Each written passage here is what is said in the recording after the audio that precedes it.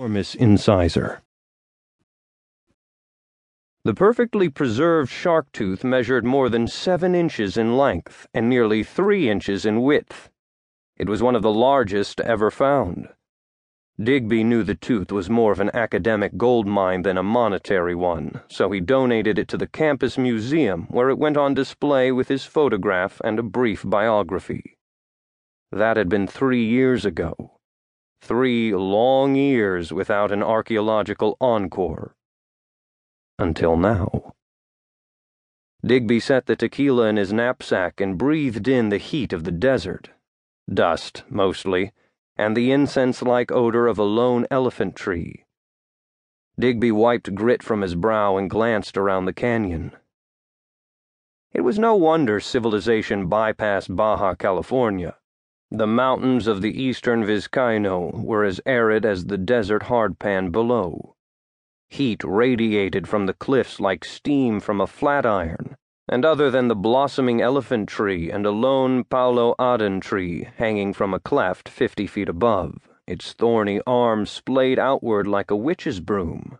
Nothing but creosote bushes sprouted between the boulders. Everything else was rock and sand. No birds chirped, and no breeze descended down the narrow ravine. But for the occasional buzz of an insect, the afternoon was dead calm. And sweltering. Digby ignored the temperature. 30 years tracking antiquity across the desert had given him a lizard's immunity to triple-digit heat. The tequila helped. Thoughts of treasure helped more. Digby grasped the pick, his mind racing over centuries of myth and lore. Millions in Jesuit gold and silver and pearls rumored to be hidden in Baja California, hastily concealed before the Jesuits were expelled by the King of Spain. Most historians thought the tale nonsense. Digby knew otherwise. He also knew the cache was close. Very close. The signs were unmistakable. Hard-packed sand had become homogeneous rock. First the layer of small pebbles, and then the blankets of fist-size rocks. All of it packed tightly by the vicissitudes of time. Countless flash floods careening through the canyon, matting down the terrain. Tons of water tightening the gaps between the rubble, filtering alluvium from slag. Digby recognized the oddity of so many similarly sized rocks set geometrically beneath the sand. Decades of excavation had taught him that Mother Nature was messy with her burials. Man was methodical. Digby stepped into the grave-like depression and considered his good fortune. Just 24 hours earlier, he'd been planning a summer course syllabus on the lost missions of Baja California. Huddled in the basement of the campus museum, he'd come across a trunk of ancient Jesuit journals.